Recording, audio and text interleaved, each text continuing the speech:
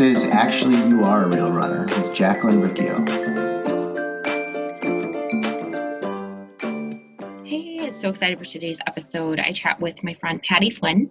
Patty is a plant-based queer and trans endurance athlete, and she just goes by Patty too. We chat about the 4 different lives she's lived as a runner and how listening to her body ultimately kept her alive. This is a really important episode about being visible as yourself. We don't know what's going on in other people's lives besides the highlight reels we see on social media. And there's a lot more happening that cannot be explained in a pretty little box on Instagram. Just remember that sharing your real story, your imperfect life, can help keep others alive as well. I am so excited for you to meet my friend Patty. Let's get started.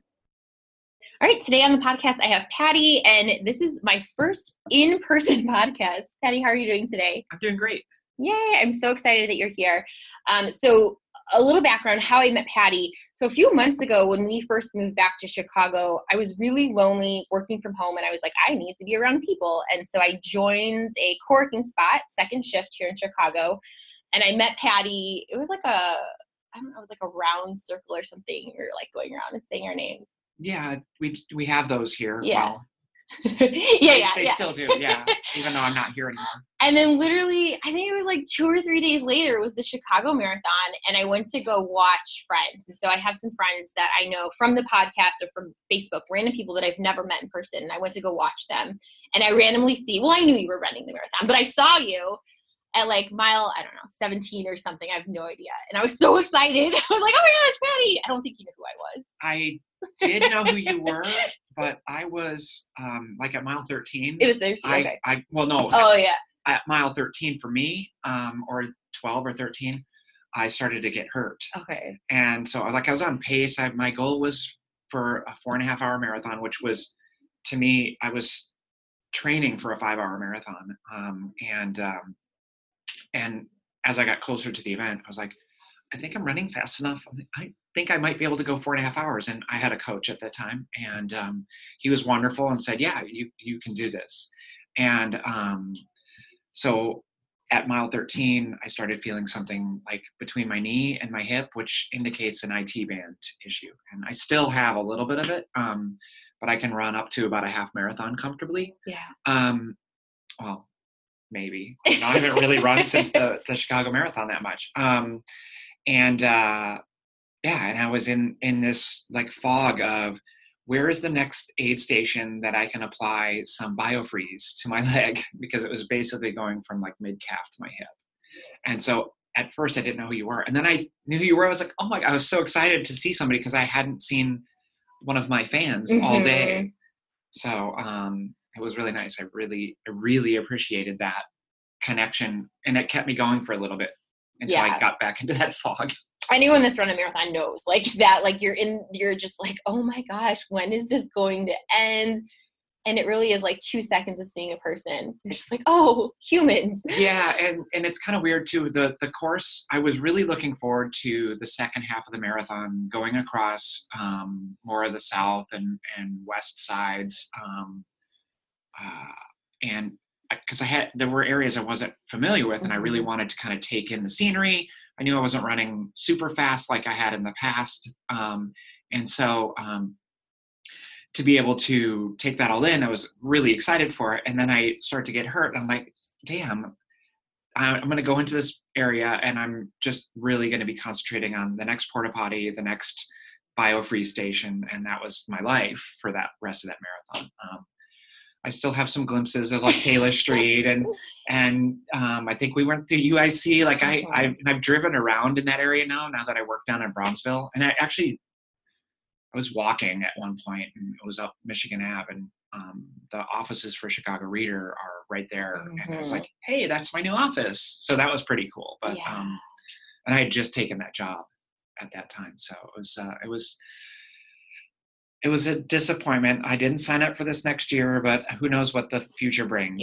Yeah. But yeah, the Chicago Marathon I think is really cool because it goes through so many different neighborhoods, and you start downtown, head up north, head down south, and end back in downtown. And it's like, you just see the whole city. And then when you drive there, you're like, oh my gosh, I ran to this place. Like, this is so fun. Yeah. know. But we're jumping ahead. So we're actually going to take a few steps back and talk a little bit more about running, like when you started running. So we have most of the listeners are probably people that started fairly recently, maybe are training for like their first 5K or a half marathon, maybe a full marathon. But take us back to like when you really started with running. Well, I've had a couple running lives. You know, there was a time in my life before really doing well, the first time was in ninth grade. I mean, other than just like running around as a kid, right? I wasn't one of those child prodigy runners that goes out and does 5Ks and 10Ks before, my family is not a running family at all. You weren't doing 5Ks on Thanksgiving? No. Yeah. No. I didn't even know they existed. And I went to a junior high, which was 7, 8, and 9, and our high school in the town that I went to high school in Southern California was 9, 10, 11, and 12. So normally like freshman sports in a high school you're still with the rest of the high school. So they kind of mimic the rest of the sports. Well, they only had a couple of sports because it was a small school. And so I tried to make basketball. I didn't make basketball in the winter. And then in the summer or in the spring, there was track. And so I went out and did track because the other one was baseball and I don't play baseball. So, and so that was really my first introduction to running. And I liked it. I mean, I was a beanpole as a kid. So, and it was kind of easy to me. And it was fun, and I was with friends. There were other friends who were doing it. So it was a fun activity. It wasn't great. I ran the 880 and I wasn't fast. I wasn't slow. I just was in the middle and I had fun. And I think that kind of laid the groundwork a little bit for like, being mildly competitive, but also making sure that like it was a fun time to be had. And then as I grew up and had kids and life intervened, and I ran the occasional 5K, and I used to joke that my training for the 5K was running the 5K. And by running, I mean like I would run and I would walk, and there was one time that I ran, and actually it was after ACL replacement surgery on my right knee. My goal was, that happened in May, and my goal was to run a 5K. Like that was my big goal. My physical therapists were, helping me do this and trying to come back from this ACL replacement. And I did. I ran like the first 1.25 miles straight, and then I had to stop and go back and forth. But it was one of those milestone events for me. And then I was like, well, that was fun. And then I kind of parked it and ran another 5K the next year. And then that's when I really started to take off after, it was about 6 or 7 years ago when I decided that, hey, I think I'm okay at doing this, and I really think that just about everybody without physical, if somebody has like a real physical issue, just about anybody can be a runner. Yeah. You don't have to run fast. Mm-hmm. You don't have to run that first mile, and it totally, you can do it how you need to approach it. And so I don't know how far you want me to get into like my beginning of my running, but that really is the start of it. Those are like my first 2 running lives. I'm on life 4 now, though. So like life 3 though was the big one.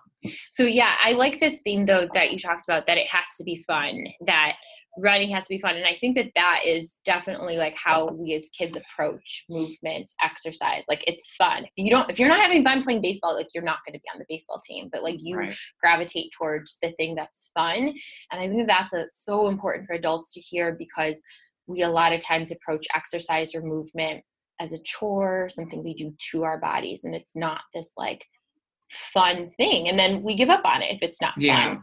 So yeah, I love that theme of fun. I mean, I think that is important. I mean, if you're serious, quote unquote serious about something, you can still be serious and still have fun. And I think that's how I approached like when my kids did sport, was that if it wasn't fun for them, if they signed up to be on a team, they had an obligation to kind of carry that term out, even if it wasn't fun. But I allowed them to explore different sports and different things and have fun for the most part. I mean, I was hard work is in there, yeah. But I was just like any other parent at some point too, that I probably wasn't as good, probably most in particular with my oldest, and that I don't know what happens to parents sometimes when they try to live a little too vicariously through their children in sport.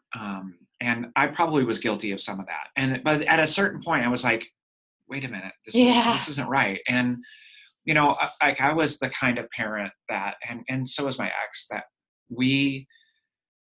once our kids got to about age 11 or 12, they were in charge of their sports. So, it was an issue of like, they had that agency over themselves at that point to be able to say, I don't want to do this anymore, or I don't feel good, or I need to talk to like, can you talk to the coach? I'm like, no, you talk to the coach. Yeah. So, which, I mean, I think at some level coaches like that because they don't want a parent in their ear. Yeah. But that helps it, that allows them to have the fun that they need to have instead of having a parent telling them what to do. And so like, I have to look at that in my own lens too. I'm like, I have to have fun. I have to make sure to manage my own enjoyment of my pastime. And so running for me was always fun because it wasn't something I really took super seriously until I did. Yeah. So I like that theme of fun, and that's, that responsibility, and that, like, I think that too, like, we are the decision makers in our life, and kind of like gradually giving your kids that responsibility for themselves to see. I like that a lot. Yeah. So that was life 1 and life 2.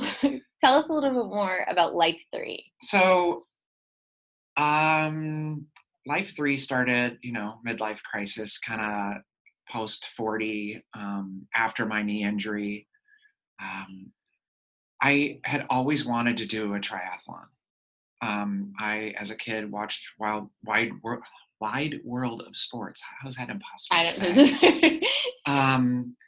And that was the one that they used to show. The beginning of the show was the skier kind of going off the side of the, it's like all these pratfalls and mistakes.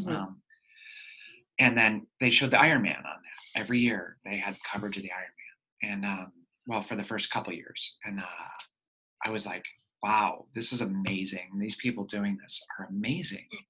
And I was like, I wonder if I could do that.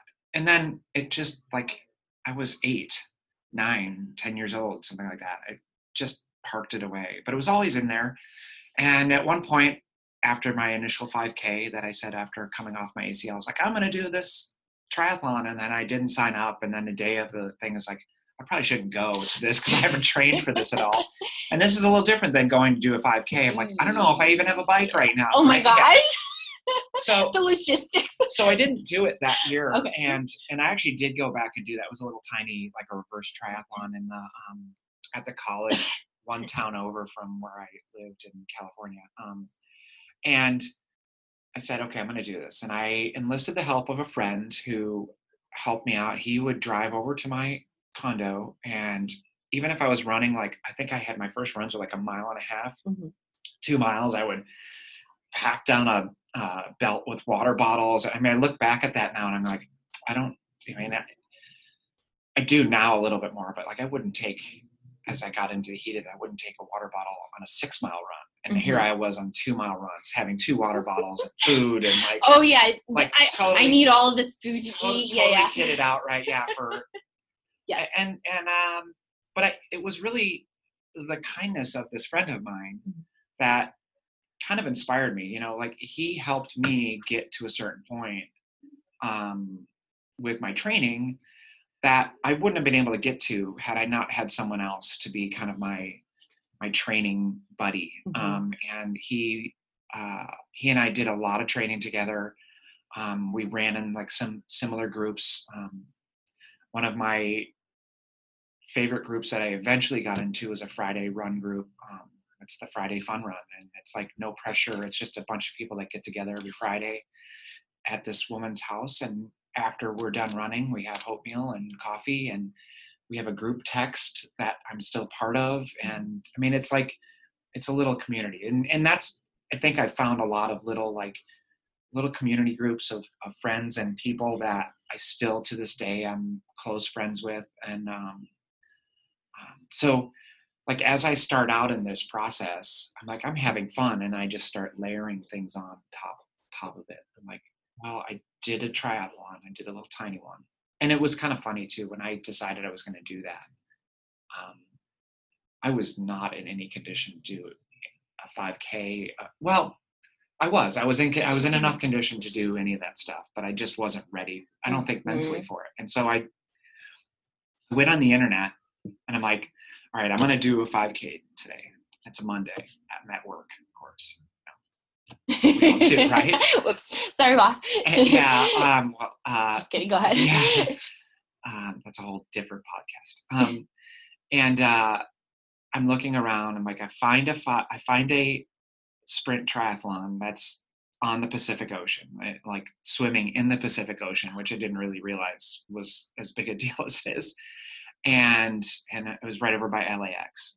Beautiful area, right on the beach. Run is on the beach, and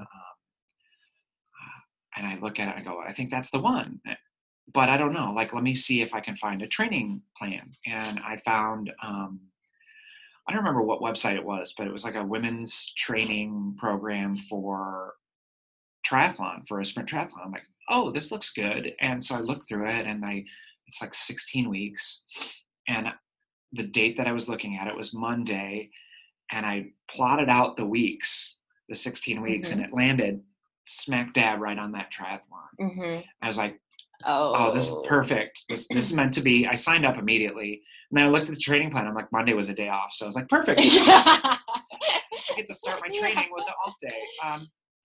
And it was kind of cool that actually that training plan, my Mondays are usually spent being an off day.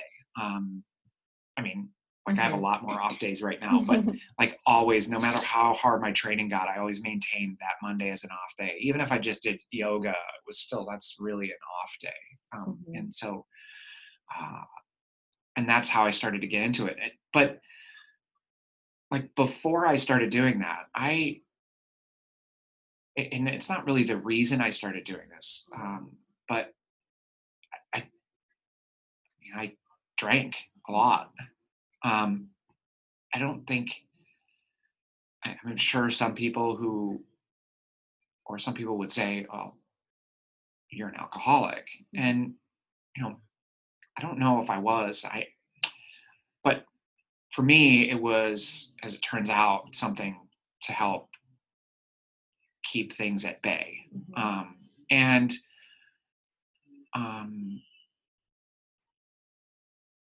in a way, and you see this a lot in like ultra running, and where people have an addiction, and addiction to drugs or to alcohol, and they trade that in for an addiction to running, which is a far healthier addiction, but it's still an addiction.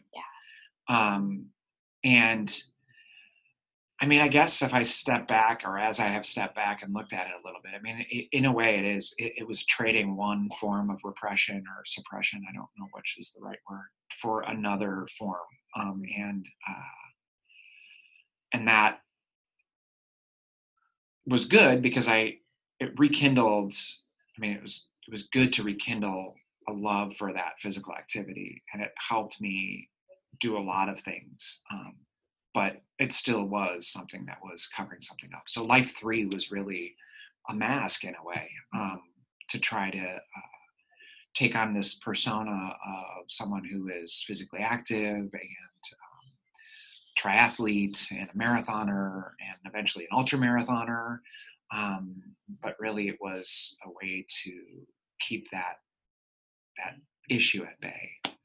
Yeah, that's so powerful. And I'm so glad you said that, because I think that that's true. And, I talk a lot about food and the way we eat. And I think that that's true, that you'll see a lot of people that will trade an addiction to drugs or alcohol, and they'll do keto because it's super hardcore and it's extreme, or they'll do Whole30 or paleo, or the same thing. They'll get super involved. And I know that was definitely how I used food or how I used running at different times in my life. I'm so glad that you brought it up, because it helps destigmatize that we all have these stressors in life and we use something to kind of numb it. And the hard thing is that sometimes someone that is running, you're like, oh, look, they're so healthy. Like, they're so happy. Yeah. Everything's great. Or like for me, like, oh, look, she's eating vegetables. Like, everything's so great about her. But it's like, cool. Well, I'm like using that to like, so you don't see everything else that's out of control in my life that I don't know how to figure out. Like, I'll just pour all of my energy into trying to get skinny and like not deal with all the other things that are happening in my head. Yeah. And at the same time, I actually had, well, not at the same time. I started training sometime in July, I think. And then around September, and I don't remember when it started. What, like some people remember the date that they do this, but I started eating a plant-based diet. And I think that's maybe why I don't remember the date, is because I wasn't vegan, and I really am not vegan. I try to make very much vegan choices, but I'm not. We talked about this, that I give myself permission to not make good choices, right? I say, like I'm allowed to eat whatever I want to eat. Yeah. I just, like, for the most part, I choose not to eat anything that's animal based. Sure. So like, I know that there's a lot of people who are vegan and very staunchly vegan and ethical, and I understand that, and I agree with a lot of it, but I know myself, and I know that if I was to set up those like super hard boundaries, that it would cause me to go really, really good and strong at it for a long time or for a while, and then totally blow it. Yeah. And I don't want to give myself that opportunity to be a failure, which is how I approach the running stuff too, is that, I would set goals, but I would go to a plan, and that plan would get me to that goal. And it was something about like myself and what I was doing got me there too. But it took a certain amount of discipline. I totally lost my thought. Yeah. We're talking about Life 3, using running instead of alcohol. Let's see. Oh, I haven't. Plant-based. Yeah. So like that, I'm still plant-based. Yeah. I say vegan a lot, just because it's easier for people to understand. Sure. When I'm at a restaurant. But like I do the vegan things, like one of the big vegan things is to check the menu ahead of time, which I think everybody really should do. It's like, if you're going to go somewhere, look at the menu and see, is this stuff I really want to eat? Exactly. Yeah. Is there something that I'm really going to want to spend my money on, and potentially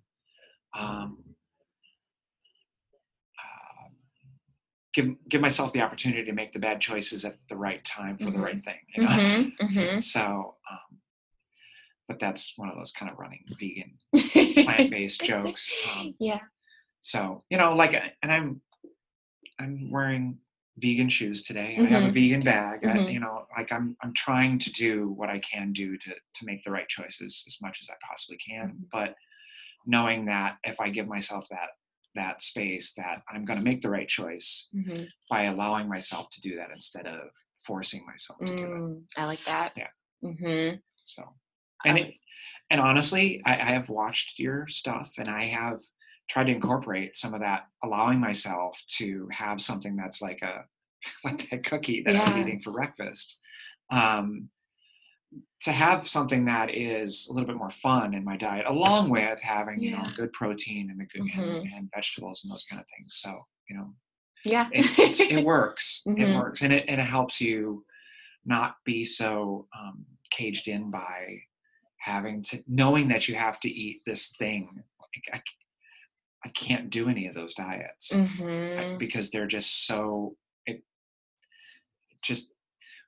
it's not fun. Yeah. Right? It's not fun. It's not fun. It's not fun. And I don't think they're particularly good for you if it borders you into the area where you end up with orthorexia. And that's, it's an eating disorder. And don't need more stuff I in know. my life to deal with. And that's the thing. And it's like, okay, cool. I always say, like, we're doing this thing to be healthy and to be, quote, good. And then it like spirals out of Yeah. control. And if I would to look at like running for myself as well, like, okay, cool. I was doing this to be healthy. And then sometimes you're just like, whoa, where did that go? Like Yeah. that just went overboard. Yeah. And I started to get there with the running. Mhm. And, you know, it was more than just running. I was doing triathlons.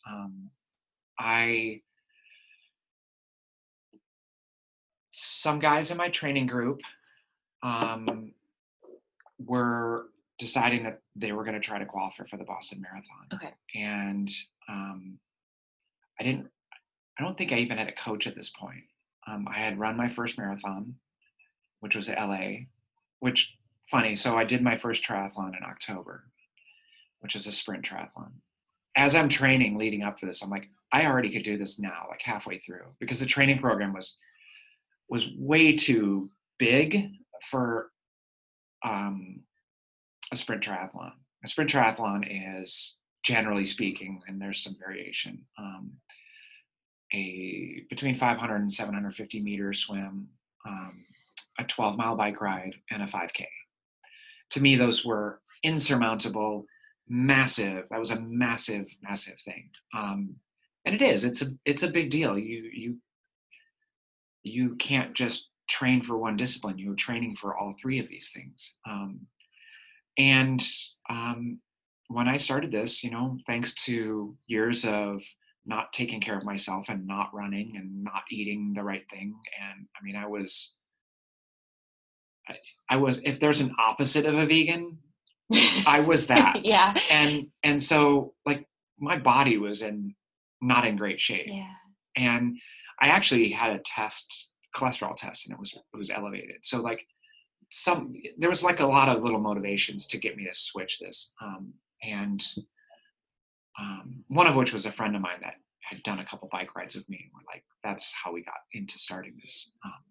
And so I did that in December. I did a Olympic distance triathlon out in Palm Springs, in a lake in Palm Springs that you would think, oh, it's Palm Springs, it's gonna be a nice warm lake. The lake, I think, was 55 degrees. It was like swimming in ice cubes. And then while doing that, I had signed up for a half marathon in February on Super Bowl Sunday, the Beach Cities half marathon. I was injured. I got hurt running it. I got hurt training for it, and then I hurt a calf again running it, and I still like dragged my leg along and finished, which is probably a bad idea. And then in March, I ran the LA Marathon. Oh my gosh. So like I went from couch, I don't like couch, but like drunk on a couch in July. Oh my God. To by that next March, making my way through a marathon. And I did it with interval training. Mm-hmm. So like I ran that entire marathon running. I think I was up to 10 minutes running and 1 minute walking. I'm so glad you said that. Yeah. And I'll get into this a little bit more if time permits on the way through the rest of this craziness that I've done. Not crazy, but crazy.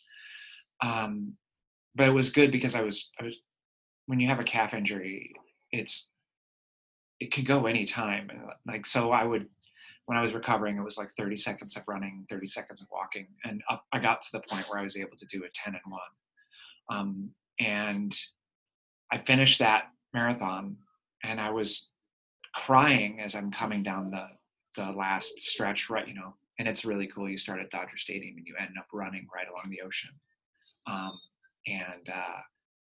Kind of like the Chicago Marathon, you run through all these neighborhoods and all these areas of LA. And then so basically a year later, I'm signed up for another marathon. I signed up for LA, and then I signed up for another marathon, which is largely downhill. But I was going to train to run the Boston Marathon, and I started figuring out how to do that. And I had to shave over an hour off of my time at LA to be able to qualify. And I somehow did. That's insane. Yeah. And I was telling you earlier about part of it was setting a goal that is difficult to do, but putting it in your mind the thing that it is that you want to do. Because if you set your goal short of the ultimate thing that you want to do, you will only get to the thing that you really want to do by accident. So if your goal is to, if you need to run a 4-hour marathon to qualify for Boston, but you train, or you only think that you can run a 4-hour and 15, you might accidentally run a 4-hour marathon, but you're not going to hit that goal, right? Generally speaking.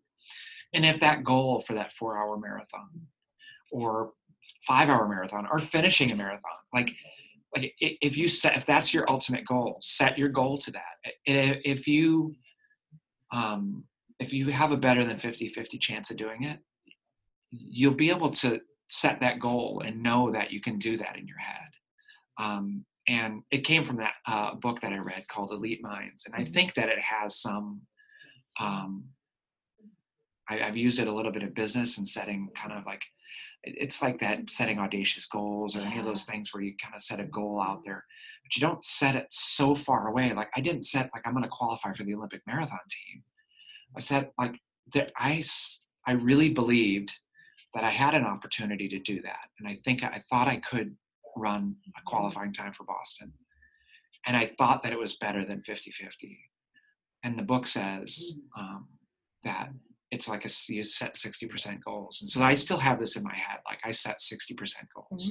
Like if I have a 60% chance of getting it done, then I'm going to set that as a goal. If I fail, I knew it was a stretch to get there, but I know that I'm not going to get there if I don't set that as that goal. Does that make sense? Yeah. I feel like I'm repeating myself a little bit, but like it's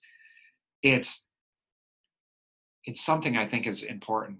And like I said, I've carried that over into things that I do for real, not just sport. And so I think it can be good. I like that a lot. Yeah. Like you had some successes that were like, gave you that evidence to like, hey, I can do these things that I've never been able to do before. Let me set this goal that's a little out of my reach and then work towards it. I think I did that. And I think a lot of us do that without thinking. So we set these goals, like I'm going to run a 5K, and we pick a plan, whether it's a couch to 5K or whether we just go out and rent, like make our own plan or run with friends or whatever it is that we do. But we instinctively know that it's something that we can do. Yeah. It's better than a 50-50 shot. It's audacious, but it's not unrealistic. Yeah. And so we know that we can go out and do it. And that alone, that knowing that you can do this, that is what really gets you moving. And I think that's really what that book said. And that's what at least that's how I interpret it, is that like, it can be done. Yeah. Because I believe that it can be done. Yes. And so now that belief is going to help me set up my training. Yep. That belief is going to help me complete my training. That belief is going to help me get out of bed in the morning because I know that I've got this goal that I can do. All I have to do is just make my effort towards it. Yeah. I have a quote on my wall. I think it's from Tony Robbins, but it's like, we live the life of who we believe we are. So if we believe we are lazy, then we'll continue to follow through with actions because we're telling ourselves over and over, I'm so lazy. So then you're like, okay, cool. I don't have to do anything because I'm lazy. Yeah. But if you're like, oh, I believe I'm a runner and I can run a 5K, then your what you say to yourself is going to follow that. And then your actions are going to follow with that. And then you like get better at the thing because you're like practicing the thing. Like, right. like you get, and you like, then you start doing goals that you never thought you were able to do. Well, and that's how, it took me a book to realize that when I had done that at the beginning of my training. Yeah. The whole time. Like I set this goal that was audacious, but I could do it. And I found a program to get me to that point. And as I'm going through the program and realize that 60% goal was more like an 80% goal, or it started out at 60 and it was 100% goal because I was able to do it. Like, and so as you go through these things, and that's, I moved that forward with everything that I did. Even though, like I had said earlier, was that this was really just something to kind of keep things at bay. Yeah. I still like it still was a really, really good thing for me in my life to go through and realize this lesson, that set those goals and plan and work towards this thing, this goal. And I never had been especially good at planning, whether it was a project at work, whether it was,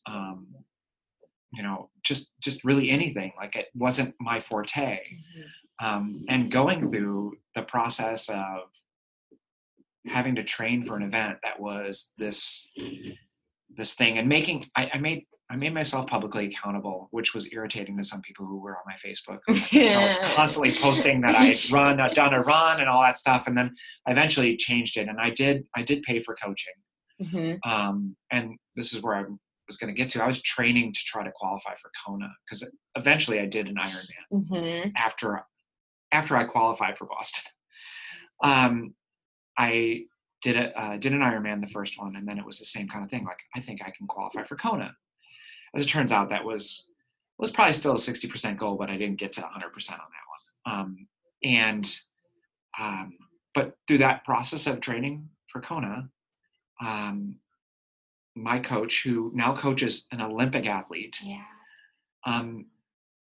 worked us out in a way that was using run walk intervals as a way to save our body, because there was a group of us that were all training together that he was coaching, and we all at some point or another got hurt because we were really pushing it. I was still having fun, but it was starting to wane. But so that, I think it's the Galloway method. The Galloway method he was using. And I think he uses it with his athlete now.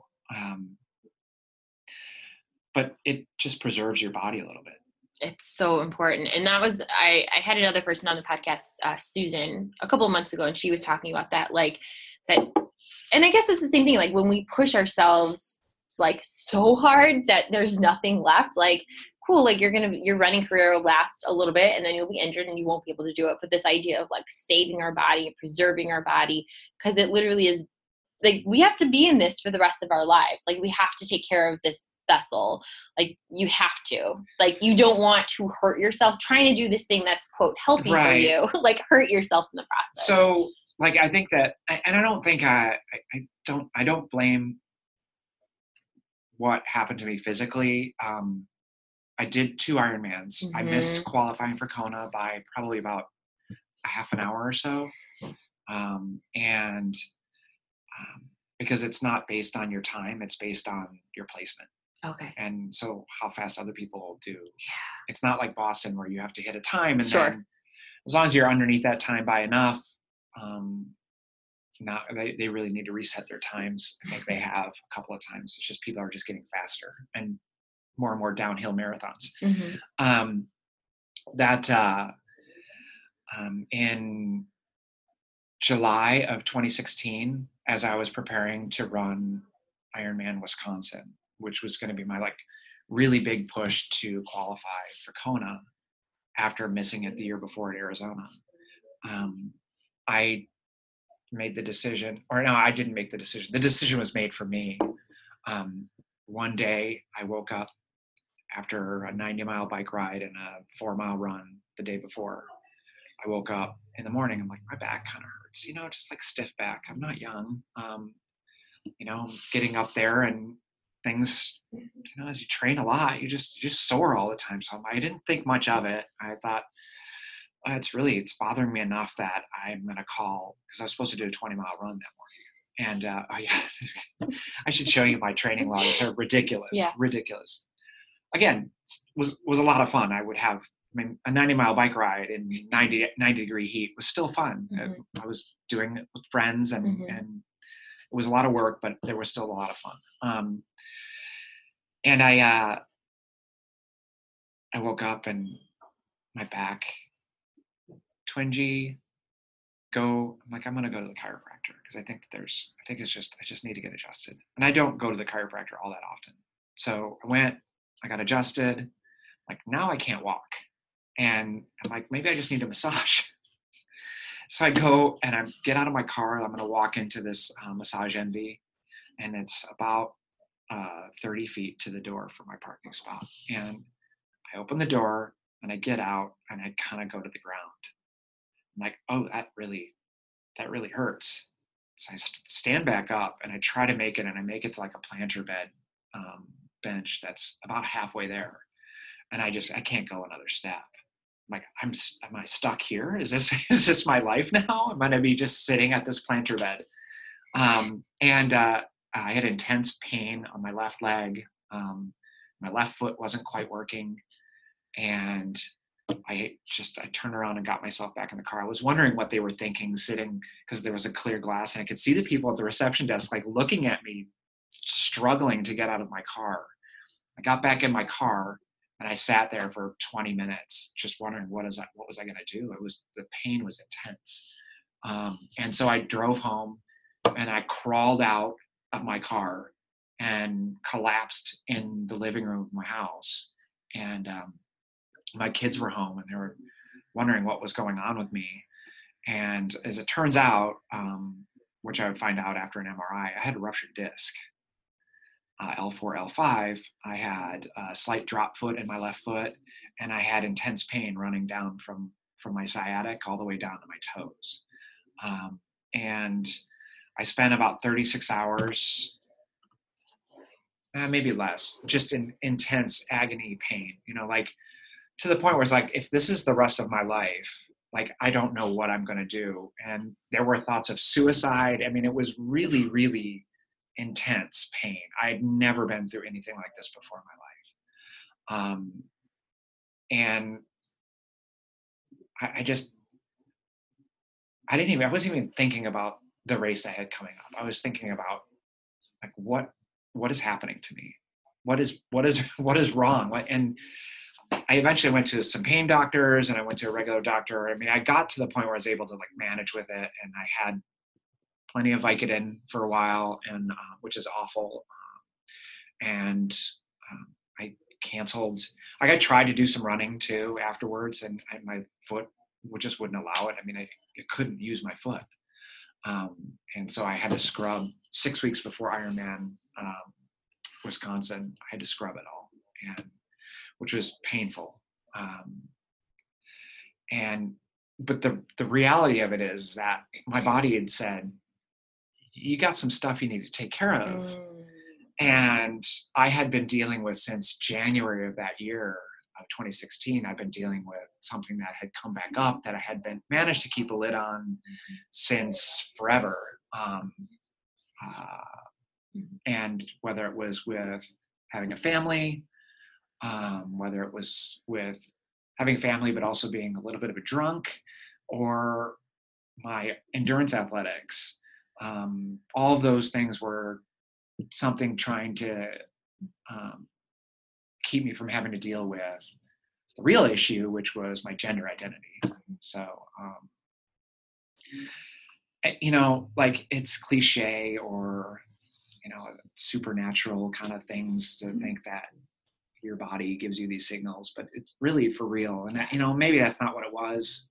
Maybe it was just time for my disc to rupture because it was damaged. I mean, it's half the size of what it's supposed to be. I don't know if it's because of the rupture that shot all the whatever stuff is inside a disc into my nerve bundle. But it was something that, like, I needed to stop. And I didn't know how to do that myself. So my body figured out a way to do that for me. I had a personal trainer, Corin, on the podcast, and she would say, like, your body gives you signals, and it's like, it starts out as just a whisper. Hey, there's this thing. And if you ignore it, it just keeps getting louder and louder and louder, and to the point that you can't ignore it anymore. Right. And you have to do something.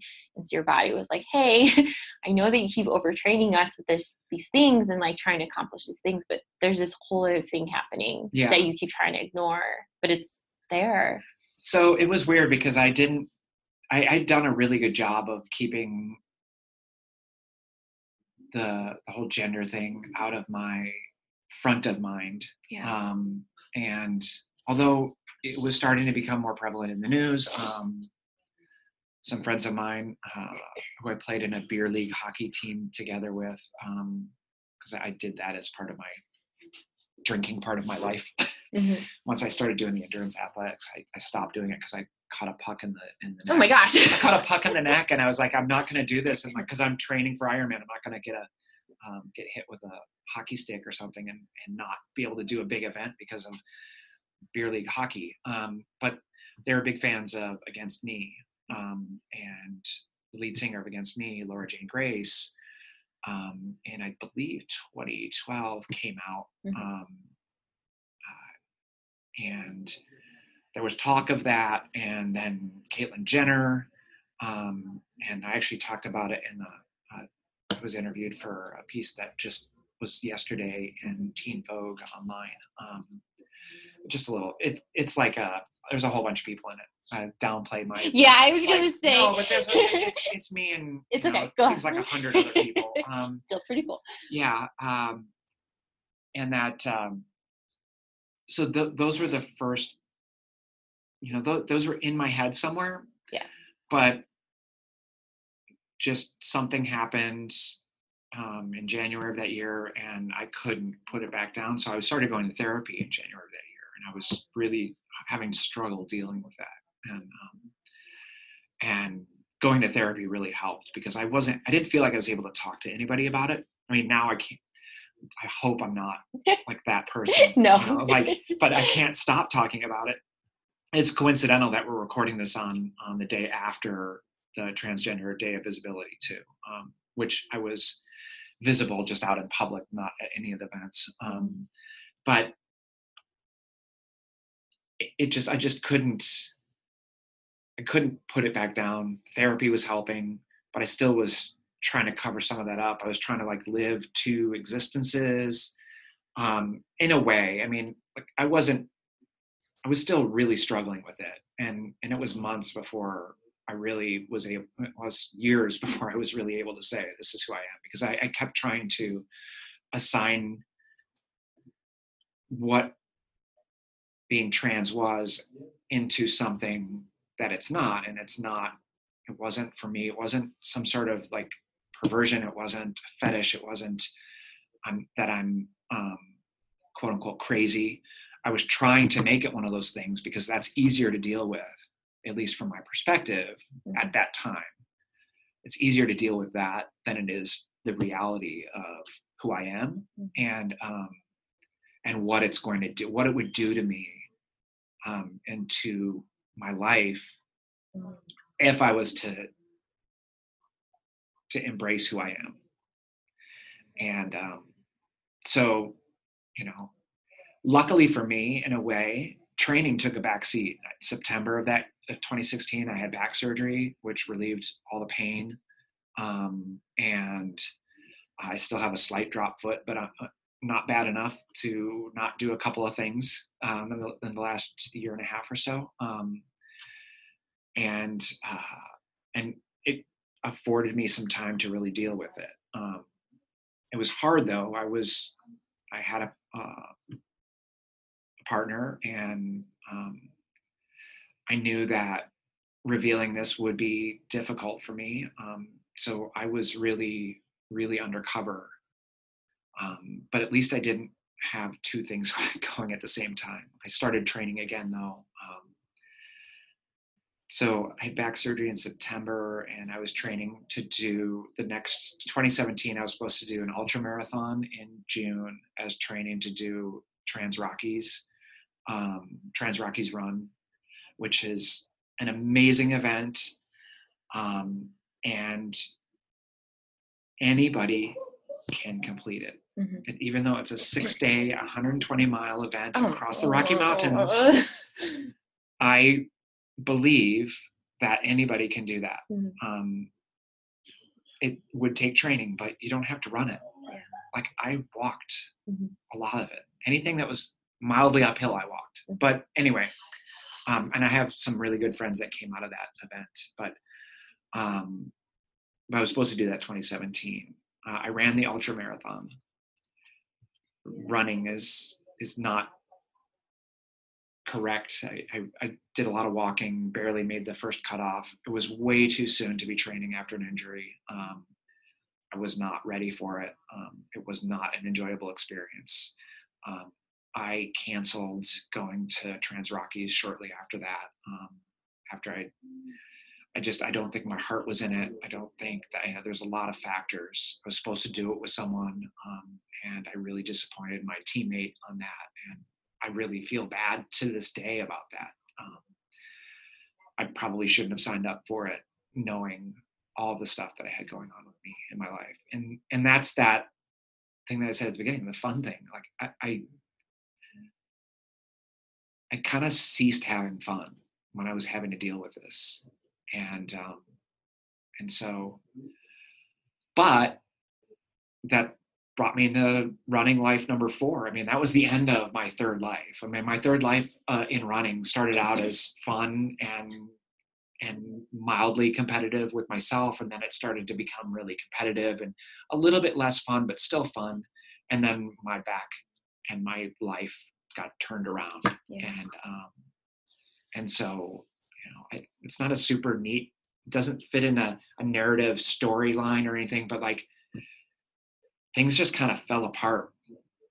And so I'm at that point where I'm putting them back together and doing running for fun. And like last summer I was able to push off the Trans Rockies run until the following summer, which was 2018, in which I did that. And at that point, I had, in June of that year, instead of running an ultra marathon like I had done the previous June, I came out and I lost my job by my own hand. I quit my job. I came out. I worked for a family business, and I was working for my dad, and I didn't feel like I had a pathway to be able to come out as myself. I didn't think that there was a way for that to be done in that company. I didn't feel like I felt like it would be hard for me to be in a leadership position there and be myself. And so I quit first. And then a week later I come out anyways. So, and I was worried about getting fired when I came out. And I don't think that would have happened. But I just couldn't fathom how that was all going to work in my head. It just didn't compute. And so, and then that August, I had a lot of time to train that summer, luckily. So, and I didn't start training for that until March to go do that run, which is why I say, like, I get that I have a couple years of endurance athletic training. And I think that the only thing that I brought to that race was the mental mindset that I can do this thing. Because I had, the prior August, I had talked to my partner about who I am, and we split up, and I started transition at that point. So I was basically a year on hormones. As I'm training, I'm going through this whole change in my life, and I still managed to do that thing. And the training was hard, but I don't think I ran more than like 14 miles. And I went and ran 120 miles. I mean, I was looking at my months, my training months on Strava, and I was like, I think my highest mileage month was 130, maybe. And I ran 120 miles in a week. So like, I know that those are big, audacious numbers, but like, if you look at them in just in that manner, yeah, they are. But I don't know. I really thought that I wasn't going to finish. Yeah. And I did every day. So I don't know. Like I want to be encouraging people to take on this kind of thing. And it is an amazing experience. And my goal was initially to just finish this final stage, because then I could at least I think you get the t-shirt. Like if you gotta get that t-shirt, yeah. Well, they have a t-shirt and a medal, and if you finish all the days, you get one of them, and if you finish the final day, you get the other one. And maybe it's the medal for the final day. I don't know. I don't remember that. But they call it running camp for big kids. every night there's a tent village they set up, and they move the tent village over because it's point to point, and they move the tent village, and there's free beer, and there's food, and there's snacks, and there's charging stations, and there's massage, and there's, they'll do taping, and I mean it's an amazing event. And I have a couple of really really inspirational folks that I met there. Myrna Valerio is one of the ones, and it was really big for her to finish all the stages this last year because she had done it the prior year and finished 2 of the 6 stages. And I don't know if you know who she is, the Myrnovator. Awesome human being. Just like everybody came together to help her finish every day. And I'm like honored to have her as a friend of mine. And then, but she's not the only one. There were several there's so many stories that week. I was one of them, but I was only one of them. And it was just this amazing event where a lot of people come together, and because you're in a tent village with these 250 people for a week, you learn their whole life stories. Yeah, I know. Yeah. And so it's just one of those things that is amazing. So I grew a lot that week. Yeah. So life 1 and life 2 were all about fun. Life 3 was kind of overdoing it, your body being like, hey, there's this thing. And then life 4 is like, it's fun again. Yeah. And I think my goal was training for that and going into that and going and coloring anything that I do now is that I want to be a runner for the rest of my life. I want to be a lifelong runner. And for me, that means I need to make sure that if I'm training, that I still make sure that there is an aspect of it that is enjoyable, fun, whatever you want to call it. But I do think that for me personally, and this is my story only, is that for me, fun involves a little bit of competition. Like sure. I want to set some goals that are competitive, like my 4.5-hour Chicago Marathon.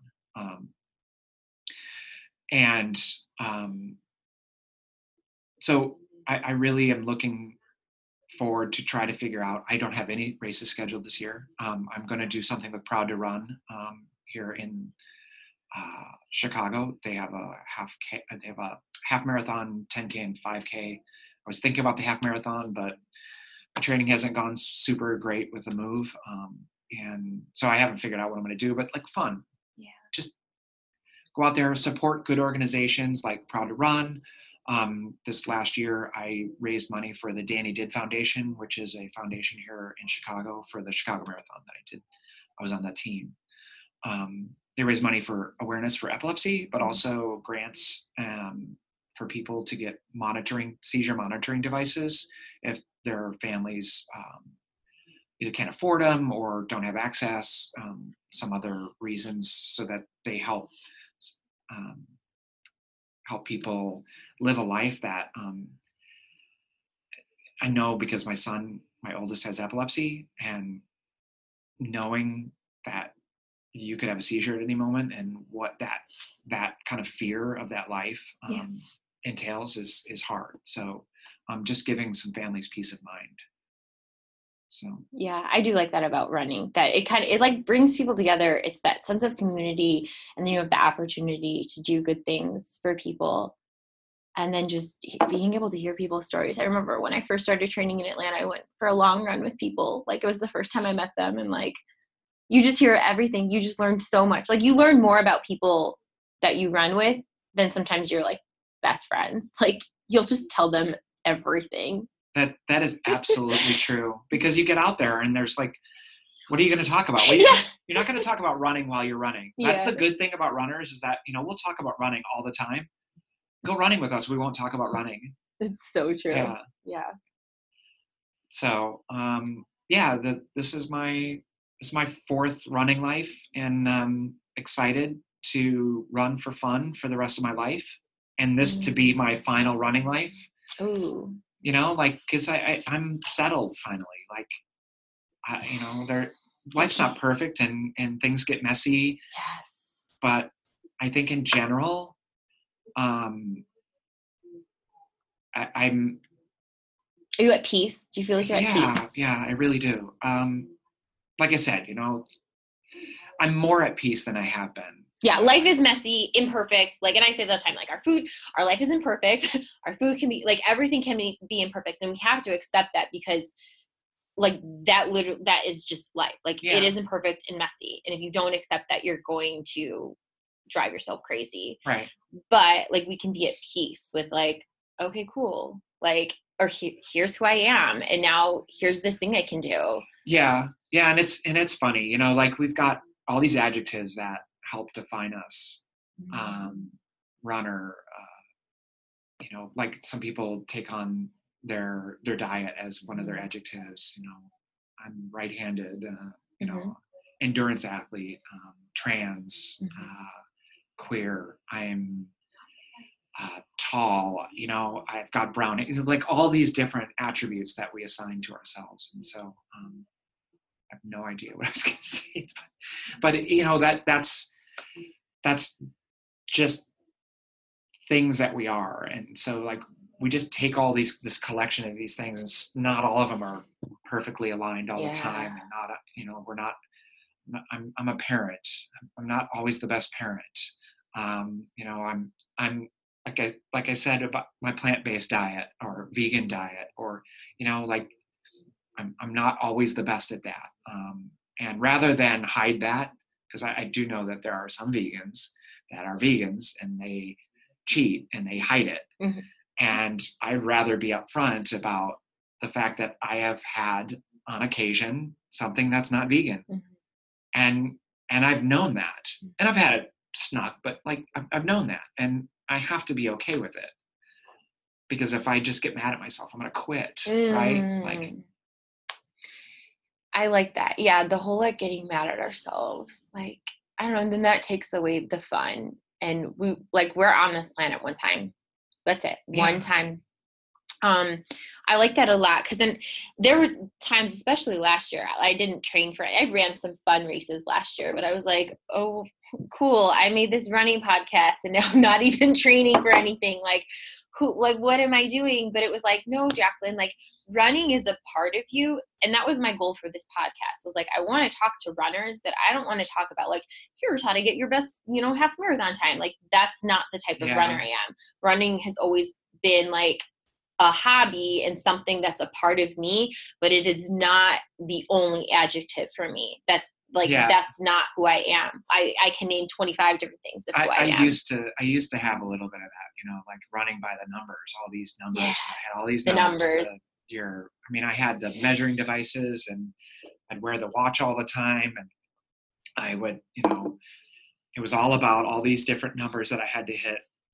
And that's when it started becoming, I was still having fun, because it was kind of fun with the numbers too, like a little bit, until it wasn't. Yeah. And so, those numbers were, that fun run group that I went to, and that's like my biggest sad of leaving Cal. Well, not my biggest sad of leaving California. My kids are, but that group, the leader of that group is this wonderful, wonderful woman, and she would kind of mock us in a nice way about the numbers, and she would just say, "What is that?" Like, because there's all these acronyms with all these numbers, and she would just make up a number and an acronym, and it was, I think eventually that kind of made me realize, like, it's important sometimes to keep track of that kind of stuff for progress, but also, like, don't live with that. Don't live by those numbers, because they can lie too. You can be feeling great and have your numbers not hitting, and then you can be feeling miserable and you're right on your numbers. And like, at a certain point, your body's going to tell you what you need to do, and those numbers are just some sort of indicator. Yes. I like that. Your body is going to tell you, like, the numbers. And I don't know how many times I have this conversation with people, like, about the number on the scale or tracking calories. Like, those are tools, but eventually your body is going to tell you. And it's the, like, when you get more in tune with your body, and again, like those tools can help you, they can push you a little bit, but those tools aren't going to be with you when you're 80 years old. Hopefully not. Like, hopefully you're like not living by those tools for the rest of your life. No. But Yeah. your body, you are going to be in your body for the rest of your life. Getting in tune with that. It takes longer. It's harder. Listening to it. Mm. Yeah. Yeah. I mean, sometimes we don't. Yeah. And we break our back. But yeah, it is definitely very important to listen to what your body's telling you to do, or what your body's telling you as feedback. And if you want to use that in conjunction with your numbers, that's a great thing too. Like I'm not gonna say that you shouldn't do that or you shouldn't do this, because a lot of people do get enjoyment out of following that, and that's their happy. And like I said, it was a little bit for me until it wasn't for me, and it was, I had other friends that it became drudgery, and so you stop doing it. And I don't want to stop doing it, so I'm going to pay attention to the numbers, but not all the time. Mm-hmm. And like having a foot that doesn't always work right, and that was the challenge for me to go run across the Rocky Mountains. Like, am I going to trip and fall? And I did twice on the same day, but it was day 5. Like, I figured I was going to fall way before that. And one of them was on totally flat ground. And actually neither of them were because of my foot. But it slows me down. So my numbers are all off. Like and being on hormone replacement therapy changes all my numbers.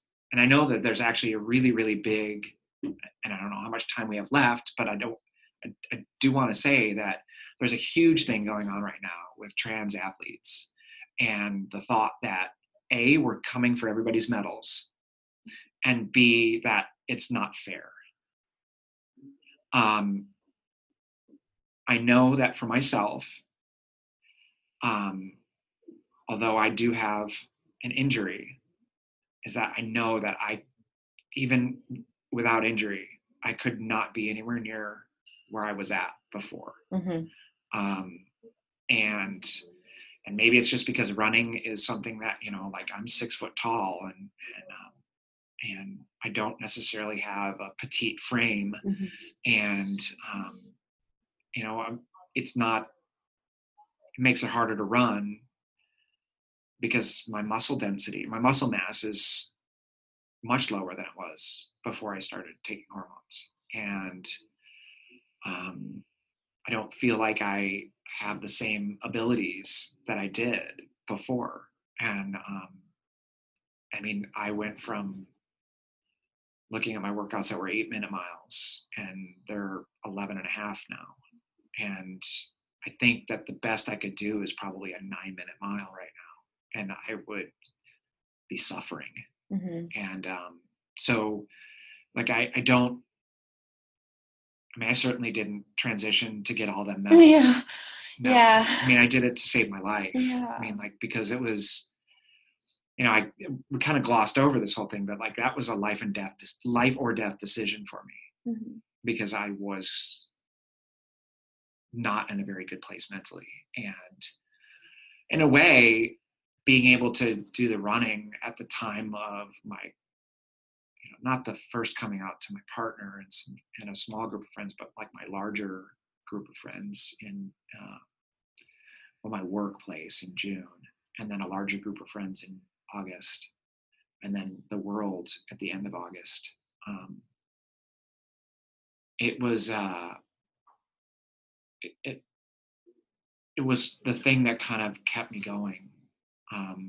Little running community here in the city, whether it's here in Logan Square with the 3 Run 2 group, or the group that I also run with, the Front Runners, that operate more on the lakeshore. Having those running friendships helped keep me going. Trying to find a job, this second shift, the co-working space. It was all those little things that helped me keep going with my life, and make the good but hard decisions to stay alive, to keep running as a way to hold on to some of that joy that I had from running, and as a way to be able to slow myself down, or to not retreat into a hole like it, like I spent, I think, 3 weeks in my apartment basically alone after I quit my job, just spiraling. And that's why I ended up in second shift, is because I had to stop that spiral. I had to find a job. I had to do something. I had to get out of my funk. And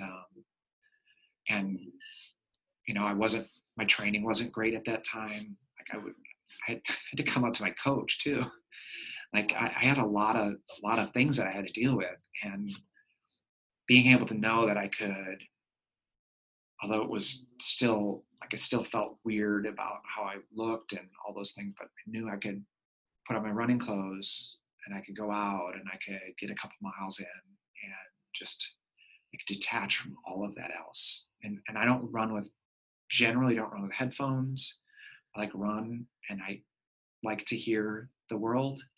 And so I was able to start, I think that's when I started running with the 3-Run-2 group, just to be able to have some other people out there in the world that I could possibly connect with and find some friendships. And I did, and it was in the Front Runner group. I have some really good friends there, and it was instrumental to me to be able to attach these groups of people with me to help carry me through, keep it fun, and remain a social creature that I am. Mm-hmm. I draw that energy, and I did that through running, as part of that process. To, when I was working before I came out, and I was working I wasn't working in the city. I was living in the city, and I was commuting an hour each way, and so that was also isolating. I'd commute an hour each way. I would work a full day. I would commute an hour each way, and I was trying to fit in all this run training. Mm-hmm. And so I didn't have time to connect with other people. Mm-hmm. So in a way, being able to work, well, not really working, it enabled me to very quickly establish a life and a social group and a group of people that I cared about. And so it kept me alive. Yeah. I don't know what it would have done, what I would have done had I not had that goal to do that, to do that event, and had the program to train. I mean, I know that I wasn't the best athlete for my coach, but actually, talking to him, we talked through emails. I read through some of the emails now, and I'm just so, he's such a good coach, and the grace that he showed me, in the way that he coached me, and how I didn't think I was capable of being treated like a human being. And the fact that he did, the fact that my friends at Front Runners did, the 3-Run-2 group that I run with here, treated me like human beings. Everybody here at second shift,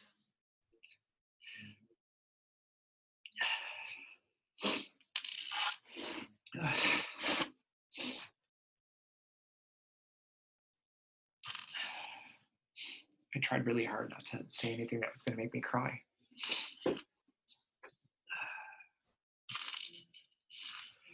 And I'm just amazed. I think that's what caused me to struggle for a couple years after realizing who I am, is that I figured that I was going to be disregarded as a human being.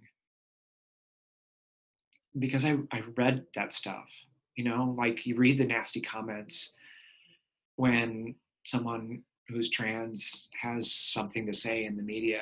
And I mean, like, I know internet, don't read the comments, but also can't help myself but read the comments. And I just, their visibility out there in the world has helped me decide that I am okay with being visible out in the world as to who I am, whether that person is an endurance athlete or a plant-based endurance athlete or a trans queer endurance athlete or just, Patty, who I am, right? And so I don't know.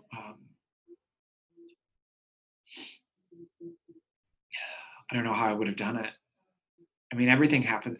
And the other thing too, though, it's totally like break off this crying thing because I can't do it.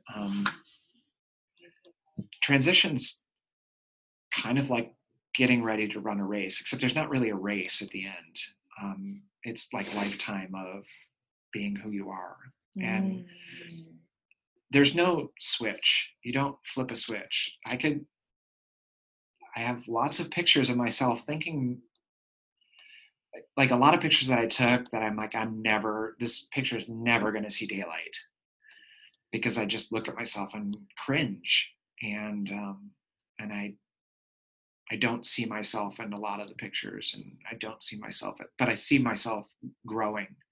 And when you decide, hey, I'm going to do a triathlon, and you pick out a training plan, you have a pretty finite set of things you're going to do over this period of time. And so through that process of learning how to do these events, these big events, or even a 5K for that matter, with a training plan, as you learn planning. And that's not something that I naturally am very good at doing. And so like being able to do this thing where I, for a couple of years, did nothing but long-term planning.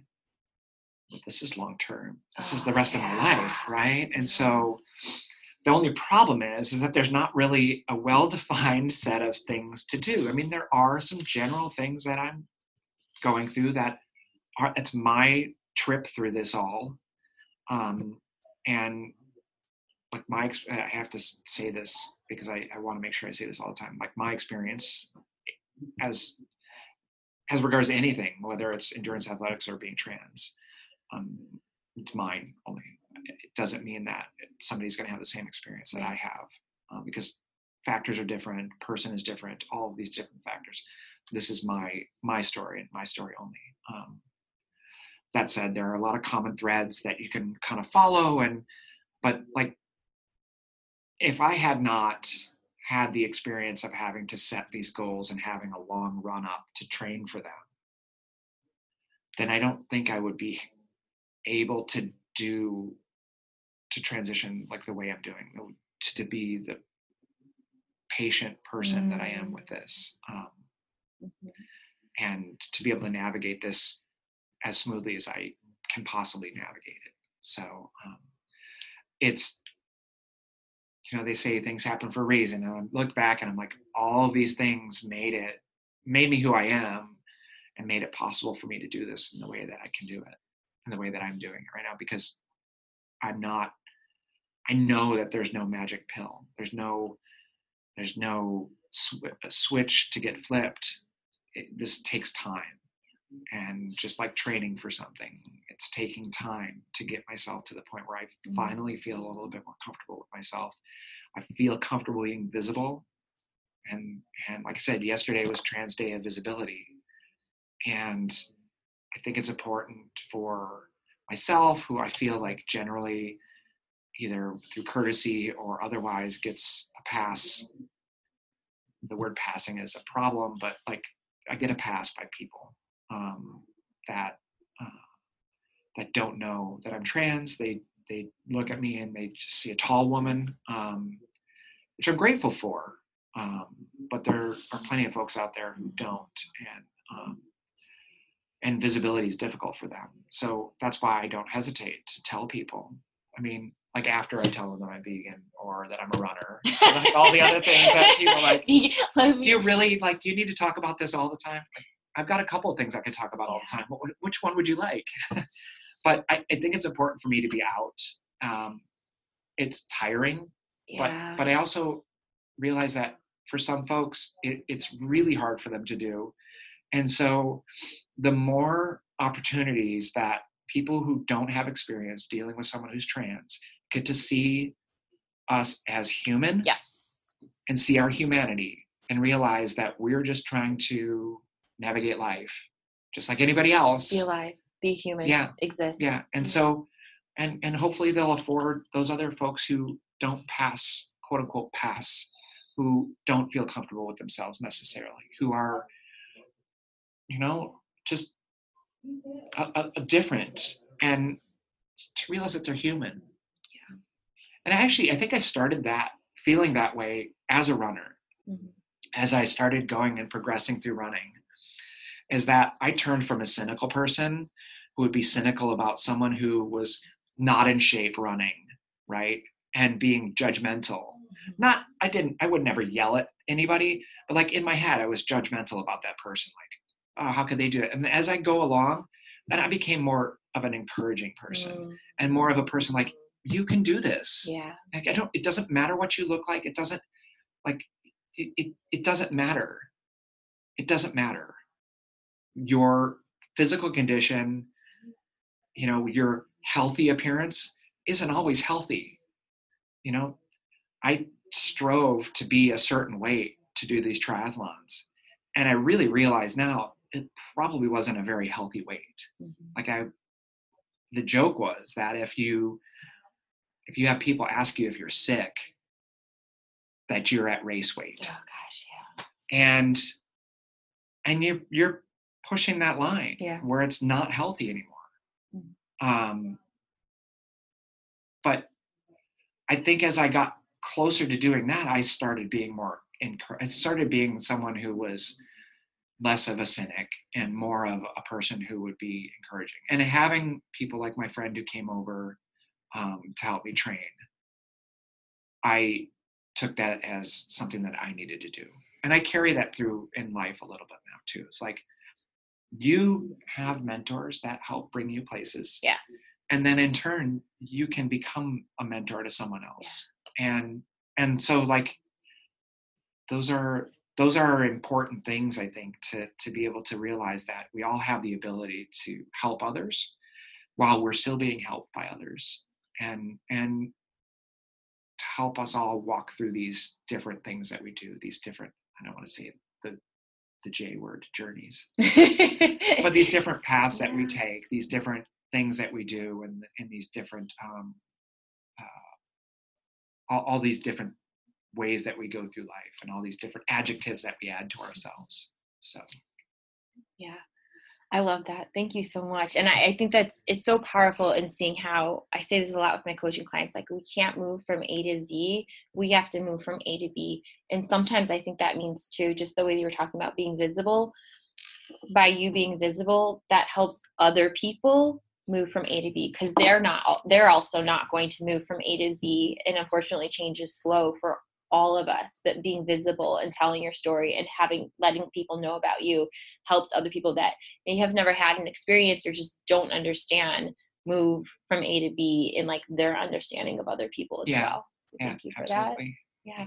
All right. Well, this is so wonderful having you on the podcast today. I really appreciate you. Sorry for rambling. No, I'm so glad that we got to hear so much of your story and just hear how, running really like wove in and out and helped you be who you are. So thank you. Thank you. I've been chatting with a lot of you about starting the spring without doing a diet, which is really hard because I know that you're seeing a ton of things to get bikini body ready. I get it. I feel that pressure at times too. And then I remind myself, hey, that's never worked out in the past. It's never worked in the long term, I should say, because those things do work if you can stick with it in the short term, but ultimately they lead to burnout. They lead to like a hate of exercise. They lead to fear around food. And so I really want to help you create like a long-term plan for yourself, a long-term nutrition plan. You might look at your past dieting lives and you might see a life 1, a life 2, a life 3, where things were restrictive and binging and just not fun. I really want to help you start your life 4, where you're learning to eat for your body and it's fun and enjoyable. I know a lot of you are really interested in perfect eating, but also totally scared, which I totally get. Like, oh my gosh, no, Jacqueline, if I stop dieting, I will just eat everything in sight. Like if I stop tracking on my phone, I'm going to get on this weight. Everything is going to go to crap. And I get it. It makes sense because if the only worlds we know are being on a diet or binge eating everything in sight, this place in the middle, it's unexplored, it's unknown, it's scary for those reasons. So I really want to make this super easy for you to dip your toes into it. It's kind of a no-brainer. You can get my Intro to Imperfect Eating course. It's a 3-week starter course for $20. And if you purchase this week, I am going to throw in an additional coaching call. Usually there is just video and forum format, but there is power in individualization. You telling me specifically what is going on in your life, because I know that your life is different than mine. You might have kids, you might have a busier work schedule, you might have food sensitivities that you're like, well, how do I navigate around this, right? And so with the coaching call, we're going to make this successful for you because your body is different than mine. And so I want to share some of the successes that people have had with imperfect eating. So this is a client, she says, if I want to change my results, I have to change my mindset around popcorn. I have to give myself permission to eat it. I've never made it okay to eat it, which is huge because it's like we've told ourselves in the past, don't eat this, don't eat this, don't eat this. It's terrible for your health. And you kind of end up eating it, right? So this unexplored world of like, what if I told myself I am actually allowed to eat it? What does that look like, right? And so we kind of approach things with curiosity. What's that like? What's that like? I don't know how many times a day I ask myself that question. What's that like? I see that person doing that thing over there. Their life is turning out like that. What's that like? Just approaching it with curiosity. Another client messaged me. She said, leaving Cabo in a few hours, having had fun and kept my sanity. The huge excitement was I could go on vacation while listening to my body. I could enjoy food, drink, and fun and not gain 10 pounds. Literally the first vacation I didn't gain weight, and truly the first vacation I enjoyed food without panic.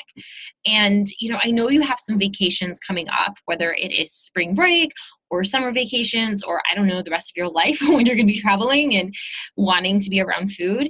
And I know that you're spending a shit ton of money on those things, right? You're investing a lot of money to go on these trips and have these experiences. And I want to help you actually enjoy them. What's that like?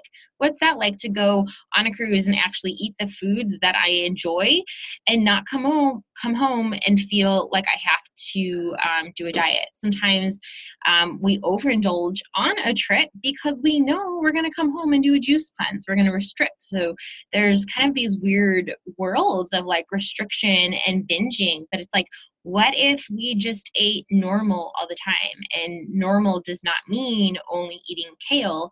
Normal means listening to our body and, well, how do I have chocolate? Like, how do I have pizza?